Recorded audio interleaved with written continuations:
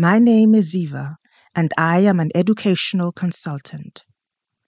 Some weeks ago, actually far too long ago, I talked about the art of listening and how this is different from the skill of listening. And I talked about how we in our modern world that is so highly tuned to the visual and the quick declaration might find it challenging to actively exercise our skill in listening so that we can develop it into the art of listening in our everyday professional work. On that previous episode, I talked about 3 myths about listening. These 3 were: listening is easy. Listening is about answering what is said. Listening takes time. So last time was the first part of the what of it all. Today I shall continue from there. That is to say, what core qualities must we focus on when it comes to active listening? How can we utilize these qualities? And lastly, why is it important to develop our skills in listening? As so many things that have to do with interpersonal communication, listening is context dependent. None of us are excellent listeners all of the time, and none of us are excellent listeners with everyone. For my part, I know for certain that I am a somewhat less tolerant listener on that train journey where I want to sleep and the stranger sitting opposite me really wants to talk. In other situations, we might really want to listen, but our emotions keep distracting us. Such as when a colleague, a patient, or a customer is delivering impactful information, but they are so angry that we as a listener are paying far more attention to our own reactions than actually listening to what is being said. In these situations, and many like them, we may be unwilling or unable to activate the 3 core qualities that I believe are integral to the art of listening. These 3 qualities are presence, silence, questions. The first quality, presence, which means to be mentally present in the present, and not, as I talked about last time, to be preoccupied with anticipating what the talker is just about to say, or waiting impatiently to deliver your own good story on the topic. To be present in the here and now is an exercise, but fundamental to the art of listening. So how can we help ourselves to be present in the present? Lots of people have discovered the usefulness of mindfulness. It is at its heart the difference between having a full mind in the present to being mindful of the present. When I really need to concentrate on a conversation in which I have to get relevant information, I think of that conversation as a piece of blank paper and it's the talker writing on it. So I have to focus on those words. Others use exercises in feeling their body or making their body really heavy in their seat, so that it's the body that's actually helping the mind to be present. Another method to be present is to take a time out during the conversation. And of course, informing the talker that that is exactly what you're doing. But it is a very effective way of getting back to the present. And lastly, to be in the present, to be in the here and now, you have to assess whether it is even possible. Are you in a hurry? Is there a consistently loud and very annoying noise just above you?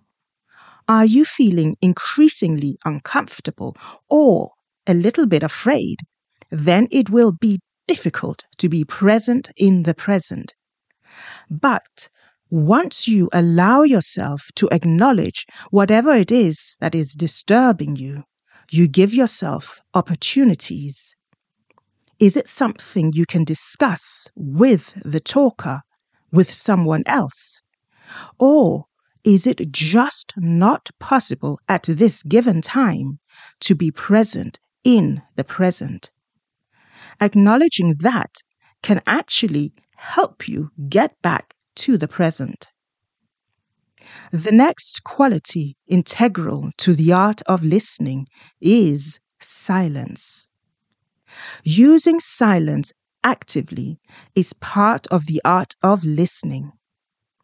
I've met a surprising number of people who feel uncomfortable when a silent spell descends on a group. We all have, or at least a lot of us have, a tendency, and I include myself in this, to fill up that silence, and we do it with the best of intentions. But sometimes it is at the expense of listening. I have always liked that term, an angel walked through the room, because the spiritual notwithstanding, it does imply that space was given to reflect and to reflections. I always think of silence as a gift shared between the talker and the listener. The gift given as one actively listens, and the gift made use of as you take the time to reflect and ponder your responses to what is being said. Silence allows you to actually hear the words chosen. If you are a health professional like me, you might give yourself time to actually think about what the patients meant when they said, no, it was impossible for me to take those pills in the morning. Clearly, impossible means something. So how can we help ourselves when it comes to silence? To use silence actively, it can be an advantage to make use of silent reactions, so-called non-verbal responses.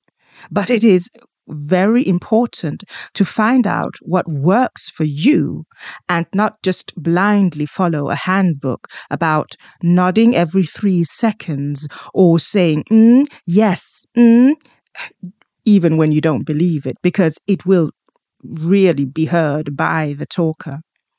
I move my hands quite a bit when I am talking. In fact, I am moving my hands right now. So I also use my hands actively when I'm silent. I gesture to display agreement, or I hold on to something when I'm concentrating. Others are very good at nodding or using their eyes to show that they are listening. And they do this by using silence actively in order to listen. The third quality integral to the art of listening is questions. This one may seem surprising, but I believe if we are to take the step from skill of listening to the art of listening, we must inquire. Inquiry usually springs out of a hypothesis.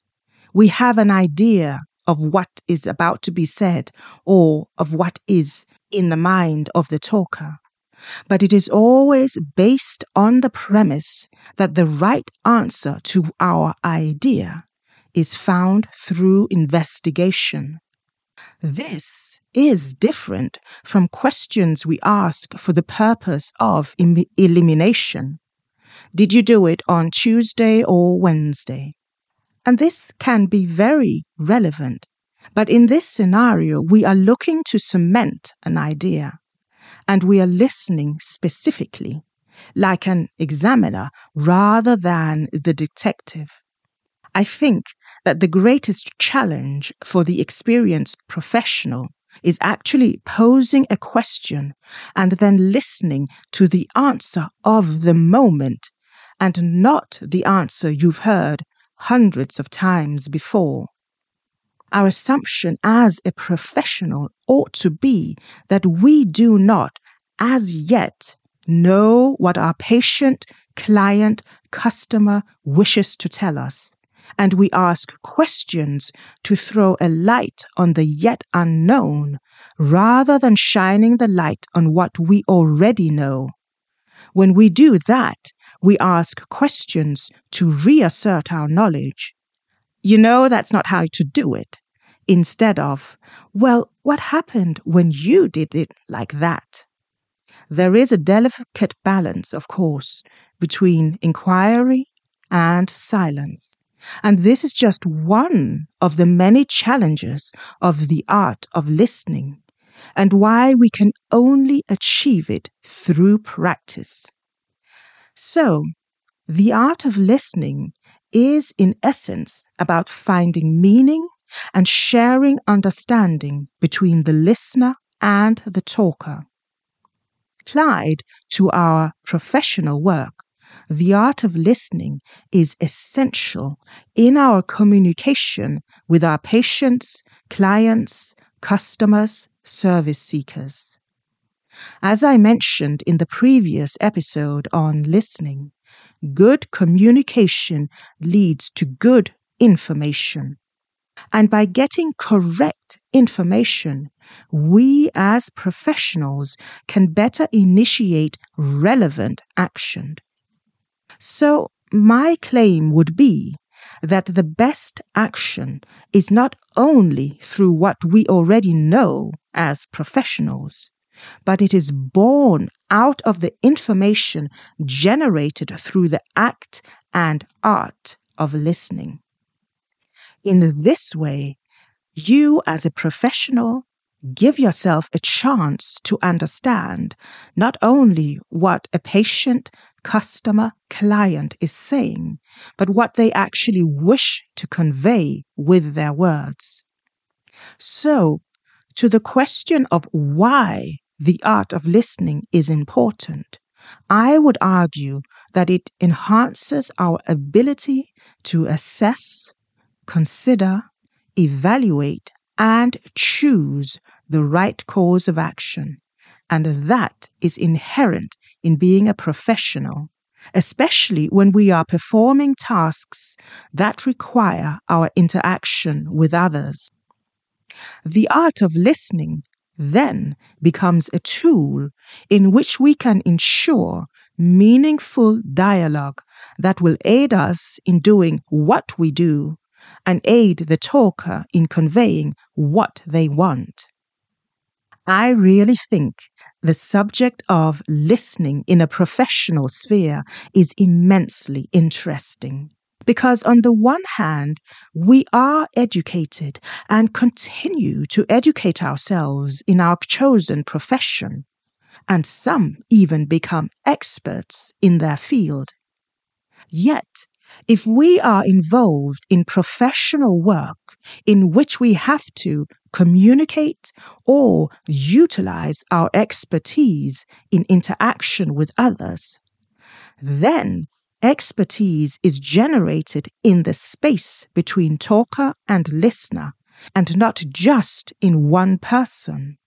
I am an educator, and my focus will naturally be on how to facilitate the aspects of listening. And I don't think you can passively teach someone to be a better listener. Educators can facilitate a learning environment that underpins the usefulness of listening. That is to say, simply as if it was simple, but facilitate a learning environment in which the students get an idea of why it is useful to exercise their skill in listening until it becomes an art And in so doing, perhaps we as educators can encourage these students not only to exercise their skill in listening in the classroom, but also on their return to their workplace. An educator who utilizes presence, silence, and questions will have an advantage in handling opposition to learning, a subject I covered in a previous episode.